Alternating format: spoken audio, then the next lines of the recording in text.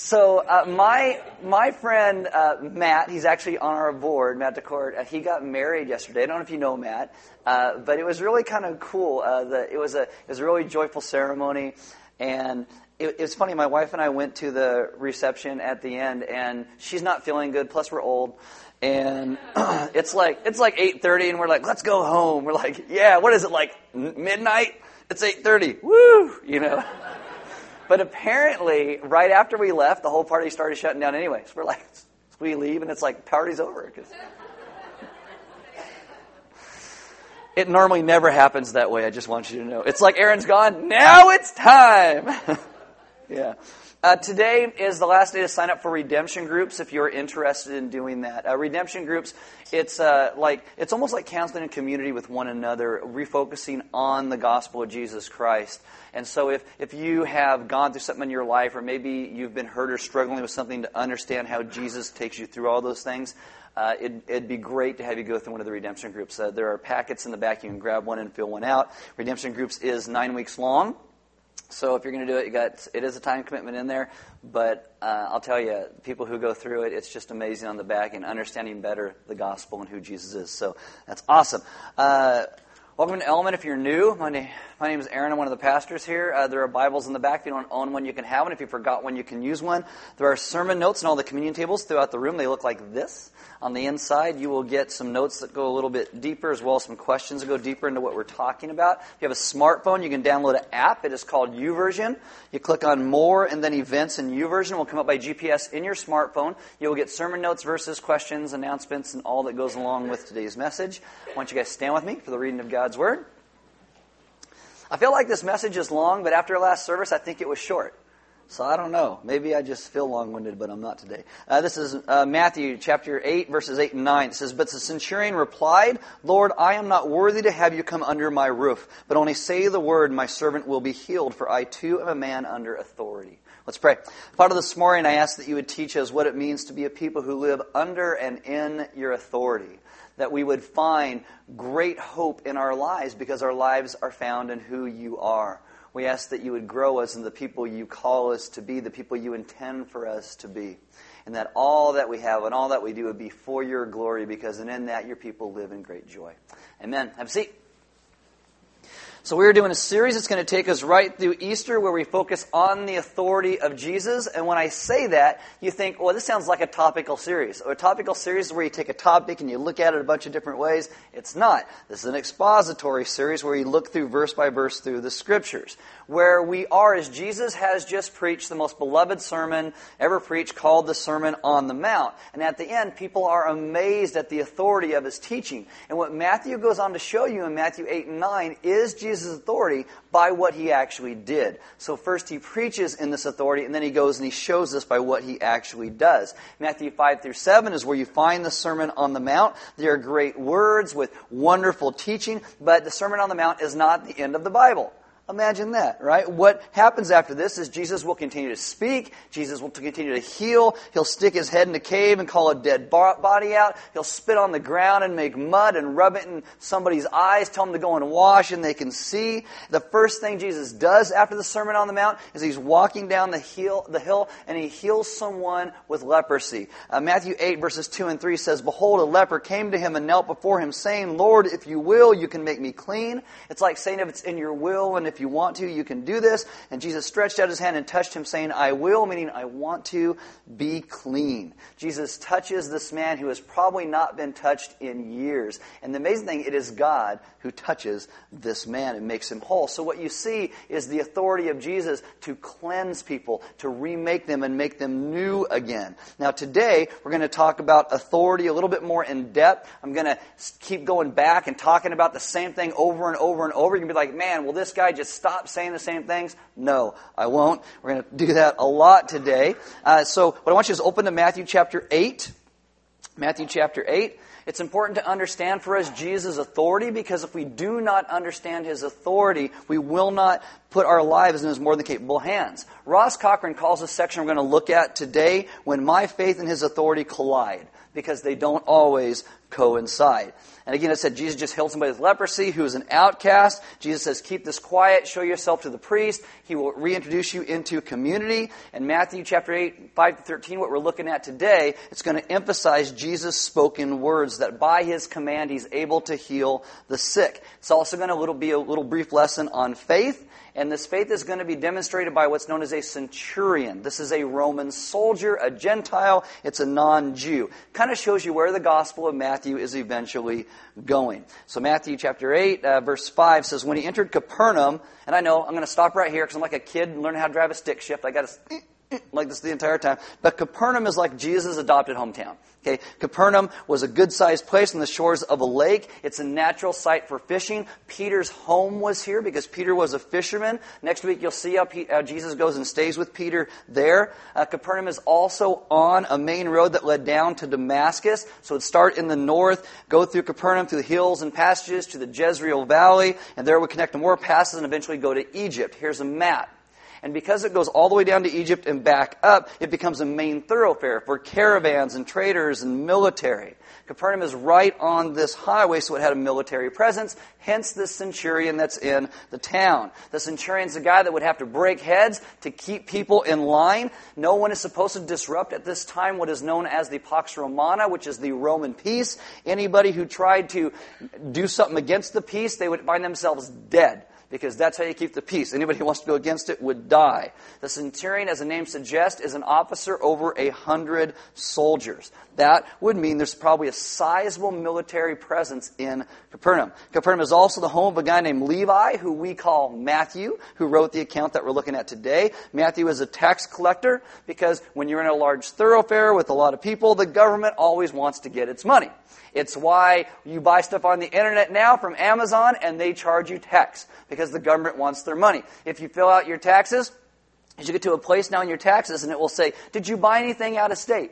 Because they want you to tell them so they can get their money. It's always been the same. Government always wants their taxes. So you had these tax collectors, and they'd be backed up by these Roman soldiers, which you might call thugs. Be like, you want to pay your taxes, you want some protection, say hello to my little friend. Right? And here comes the Roman centurion. And they collect taxes and tariffs from people who live there, as well as people who just pass through the region. Neither the Romans nor the tax collectors would have been accepted by the Jewish population. Okay? So Matthew 8:5 again. When he entered Capernaum, a centurion came forward appealing to him. Now, there are going to be two different accounts of this story. One in the Gospel of Luke and one here in Matthew. In Luke, it tells you this is actually a delegation of Jewish elders who come on behalf of the centurion. The centurion could have been standing there with him, but he might have wanted these guys to talk to Jesus, because if a Jew talks to a Jew, it might go a little bit better. But really, in this culture, there is no difference. That's why Luke can say it was a delegation and Matthew can say it was this guy, because it's exactly the same thing. It'd be like today if you went out and hired not that you would do this, but you hired somebody to kill somebody else. You hired a hitman, and they caught the hitman gave you up. You go to jail for murder just like you committed it yourself, because what an intermediary does is what you do. That's what this kind of looks like. But I still think the centurion was standing there when the Jewish elders were talking to Jesus. It's still highly unusual. Now today when we read the Bible, we say things like, well, of course they'd go to Jesus to be healed. I would go to Jesus if he was around and I wasn't feeling good and I've had this cold for 2 weeks and, can you heal me? I would go to Jesus. But that's because you've read the Bible. You know who Jesus is. At this point in time, the stories of Jesus aren't that widespread. And so you have him preach the Sermon on the Mount. Maybe it's going out and the centurion hears about who Jesus is, but they don't really know who he is. And so this would be more like today if you were a conservative going to someone like Obama or Hillary for help, or if you are a liberal going to Donald Trump for help. It'd be like someone who you would think isn't going to care if you even talk to them, or you'd think their culture is so backwards they don't understand really what's going on. But the centurion goes to Jesus. And in Luke, it shows you how odd this request is. Because the Jewish leaders say to Jesus in Luke 7, 4, and 5, He's worthy to have you do this for Him. So they're making a case. For He loves our nation, and He is the one who built us our synagogue. So first off, the guy's worthy because of his works, and that somehow obligates Jesus to have to do something for him. See, religion's always been the same, right? I did good works. God, you owe me. That's how religion works. But on the other side, it's also very unusual because the Roman soldiers are not in the habit of being fond of Jews or building their houses of worship. It's very convoluted, all the stuff that's taking place here. But the significance of this is not diluted by the goodness of this Roman. What you're meant to notice, coming out of the Sermon on the Mount, Jesus heals a guy with leprosy who is an outcast. The next thing He does is He turns to a servant of Rome, a Roman, a non-Jew, who would also be considered an outcast. Jesus is showing He really was coming to seek and save the lost. Next week, He will go and He will heal Peter's mother-in-law. Like, what? Yeah, a mother-in-law. Nobody does that, right? There's always this emphasis in Jesus and the Scriptures of championing the needs of the outcast and the downtrodden. This starts in the Old Testament Scriptures and comes to fruition in Jesus. True, real, genuine righteousness was something all the Scriptures spoke about when referring to the coming Messiah. In Psalm 72, verses 12 and 13, it says, For He delivers the needy when He calls, the poor and him who has no helper. He has pity on the weak and the needy, and saves the lives of the needy. From oppression and violence He redeems their life, and precious is their blood in His sight. The Messiah will come. He will take away our illnesses and infirmities. He will vindicate the widow and the orphan and the stranger in the land. And the stranger in the land at this point is that Roman. Jesus wastes no time in His ministry demonstrating He came to fulfill all of these things and more. So centurion says, Matthew 8, verse 6, say I finally got to the next verse, we're good.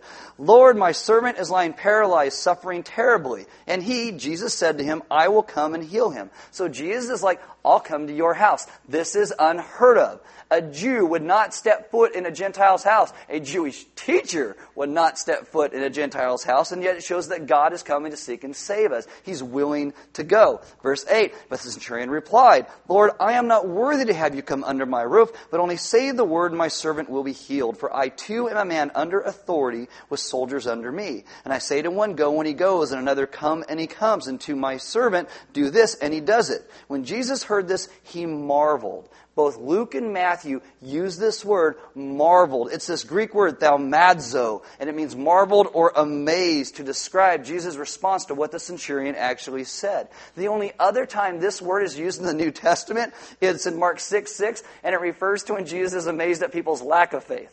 It's kind of showing you the difference between what He sees in the centurion and how the rest of Israel displayed their faith. He's like, amazed. This guy trusts in who I am. In this culture, the centurion is one of the most least likely to have any faith in Jesus. He's the least likely to amaze Jesus. He's a Gentile. He has a pagan upbringing. He's Roman. He is stationed in Palestine in order to subject the Jews to the laws and the whims of the Roman government. He is a man of war.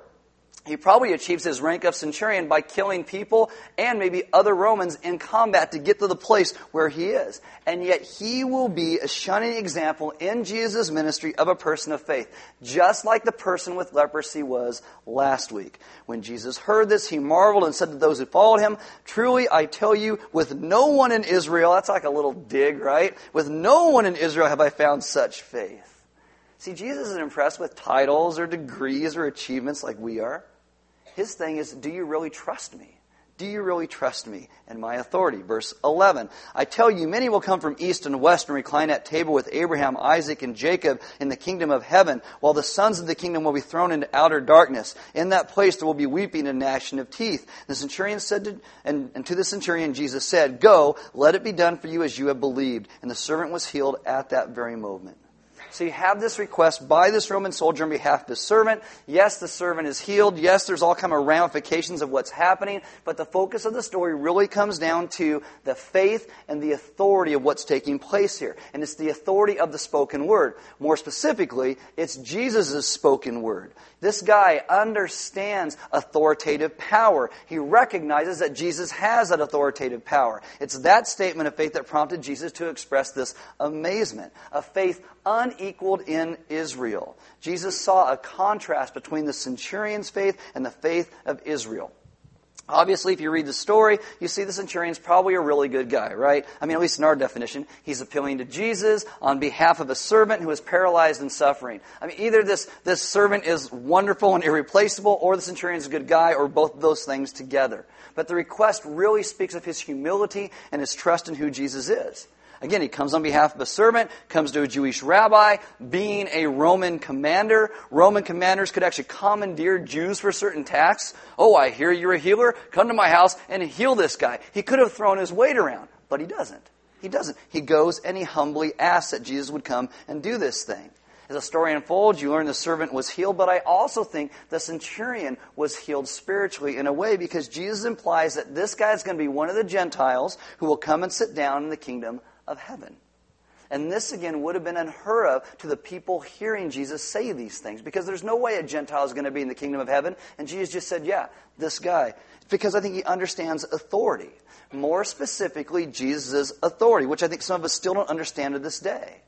Again, let me belabor this. Centurion, non-Jew, Roman soldier. But he understands that he has less power over his life and that he was inferior, and Jesus has all authority. His request was that Jesus would speak the word only. All you got to do is speak the word. He knew Jesus didn't have to come and sing and do some song and dance. It indicates the centurion's faith. But it's only a tremendous faith because he considered the object of his faith powerful, and the object of his faith was Jesus. You're in church, right? Come on. Jesus. There you go. There's a lot of passages where Jesus does work simply by speaking. He'll do healing and exorcisms and resurrections and calming storms. My favorite is that little thing that we call creation. Right? Colossians 1:16, for by him all things were created in heaven and on earth, visible and invisible, whether thrones or dominions or rulers or authorities. All things were created through him and for him. Jesus' authority expands beyond simple healings. It's one of the basic attributes of deity. It is God who commands the light to shine in the darkness. It's God who commands the blind to see and the lame to walk and the deaf to hear. Nicodemus will say in John 3:2 that no one could do the things that you're doing, Jesus, unless God was with you. But as you read the gospel accounts, you get further into the scriptures, you realize it's not just that God was with them. Jesus was God with us. He comes into our situation to rescue and save and redeem us. Now, the word here used for authority, the centurion uses, has a lot of different meanings in a lot of different contexts. In some contexts, it means privilege. It can mean simply because of who you are, certain things fall at your feet. It's why someone like Prince Andrew in the UK can run an underage girl's sex ring and doesn't go to jail. It's why secretaries of state or presidents can do something illegal and they don't go to jail that we would all go to jail for. It's called privilege. Privilege. There's also, it means physical or mental power depending on the situation, where the most powerful rule. Whether they rule a country or if you're in jail, the most powerful still rule in a jail. It can also mean the power of rule, like you're a judge or elected official, or you're a king, or you pull Excalibur from the stone, or you have the one ring that rules them all. That's kind of what it means. Or I think, as a centurion does here, it means universal power over everything. Because Jesus made everything, it all simply belongs to him. And when it comes to Jesus, that word has not just been translated authority, it's also been translated as power, strength, and jurisdiction. And the centurion is one of the few people who see and recognize that authority in Jesus. And there are so many people today who even call themselves Christians who don't recognize that authority in Jesus. I think it's why he says, truly I tell you, with no one in Israel have I found such faith. See, the faith Jesus is praising, it's not, oh, he mustered up a lot of it. It's that this guy has confidence in the object of his faith, who was Jesus himself. One theological dictionary says, faith apprehends the facts. It assents to their truth and acts accordingly. It's not blind. It's that you know what the facts are. You assent to that and you live that out day by day by day. Here, the centurion had a certain amount of information about Jesus, and he accepted that it was true, and he acted on it in confidence. And it's very important to understand that this strong faith also has a good part of it, this great and deep humility. He depends upon Jesus for all that he knew he couldn't do. One writer said this, those who are self-sufficient seldom have the opportunity to develop faith like this. Those who think they have it all together, have all the answers, are never going to develop a faith like this. Jesus says, I have not seen such faith in Israel. Because I think what he saw is a lot like faith is today. I think faith today is self-righteous and self-sufficient. It's people who will demand a sign from God to prove that he's good enough for us, to let him into our life. We want a God who agrees with us, not a God who calls us to holiness, but a God who says, yeah, I'm your buddy, do whatever you want, buddy Jesus. That's what we want. We want a God that sits a little bit lower than us so we can tell him what to do. We want to be a people who cry out for him when we're down, and then we forget about him when things are good. If we stay down too long, it's like, God didn't work, so I'm going to go try something else.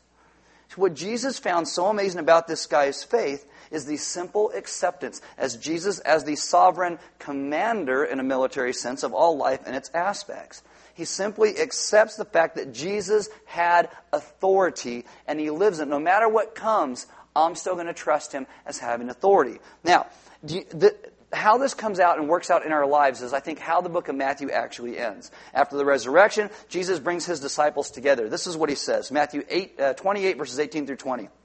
And Jesus came and said to them, all authority, there's the word, in heaven and on earth has been given to me. Go therefore and make disciples of all nations, baptizing them in the name of the Father and of the Son and of the Holy Spirit, teaching them to observe all that I have commanded you. And behold, I am with you always to the end of the age. What this indicates is that Jesus now takes his authority that he has and he places it into the hands of his followers for the purpose that they would go out and continue to proclaim this message. We must be a people who understand that we are under his authority, but we have also been given great authority to be his witnesses into the world. It is why we can be called rich even when we're poor.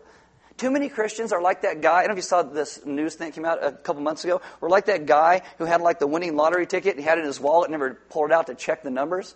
It's like, that's so many... Guys, you have everything you need for faith and life and godliness. And yet so often we crumple it up and shove it in our pocket and don't live it out. Greg Cooper tells the story of Christian Herter. Christian Herter, in the 50s, he was the governor of Massachusetts. He ends up becoming Secretary of State. One day he's working on his re-election campaign in Massachusetts, and he misses lunch. And so he ends up at this church barbecue in the evening. He moves down the serving line, he holds out his plate for the woman serving the chicken. And the woman serving the chicken, puts a piece on his plate. She turns to the next person to serve them, and the governor's like, excuse me, do you mind if I actually have another piece of chicken? I'm really hungry. And she says, sorry, it's supposed to be one per person. I need you to move along. And he goes, but I'm starving. I haven't eaten all day. The woman says, sorry, one to a customer. And now, from all accounts, Herter was a very modest and unassuming man. But apparently, he decided this time he would throw his weight around a little bit. So he says, do you know who I am? I'm the governor of this entire state. And the lady goes, do you know who I am? I'm the lady in charge of the chicken.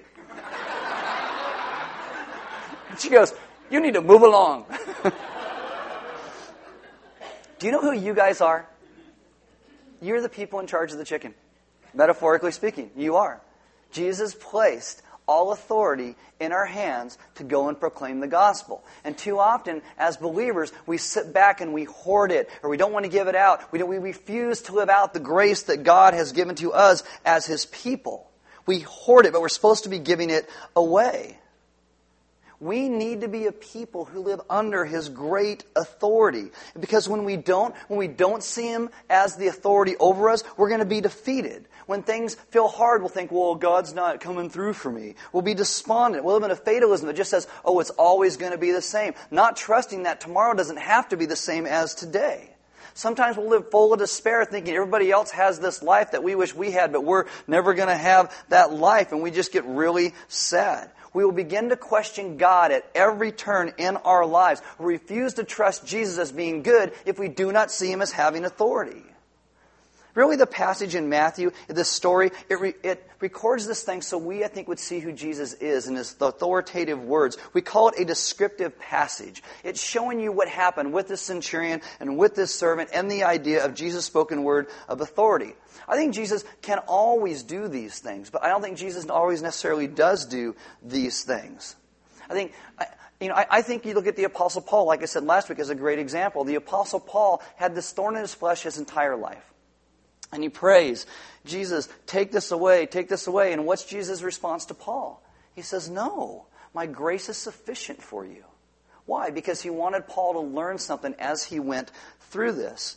And so we need to start praying like Jesus prayed. Not my will, but yours be done. And that's not a cop-out when prayer doesn't seem to work or things get hard. We pray with perseverance and trust and confidence because we acknowledge that Jesus is sovereign. We should be a people who build a faith like this into our lives. And you may say, well, how do I do that? Because the story doesn't really explain how you do that. But I think Jesus does. I think Jesus constantly reminds us how we begin to have a faith like this. And what he says is you're to have faith like a little child. How do children trust their parents? Implicitly. Until they turn teenagers, I know, then it's like, I hate you. But when they're little, kids just implicitly trust their parents. When I was little, I could barely walk, and my mom took me to Paul Nelson Pool and stuck me on the diving board and said, jump! You know what I did? I jumped. She's teaching me how to swim. Couldn't walk, but apparently I needed to swim. So I won't even jump off a diving board now, right? But then, yes, this is the idea of childlike faith. We implicitly trust Jesus in all that he says. You come to faith as an adult, what do? You start as a child. I think you read the scriptures, you read about who Jesus is, what he's done, what he continues to do. We get in communities centered around the gospel with other believers. We get to see where they thrive and where they fail. I think the more we're in the scriptures and the more that we have fellowship with other believers and the more that we trust him, our faith will get put into action. We'll actually start then to hand out the chicken. Hand it out.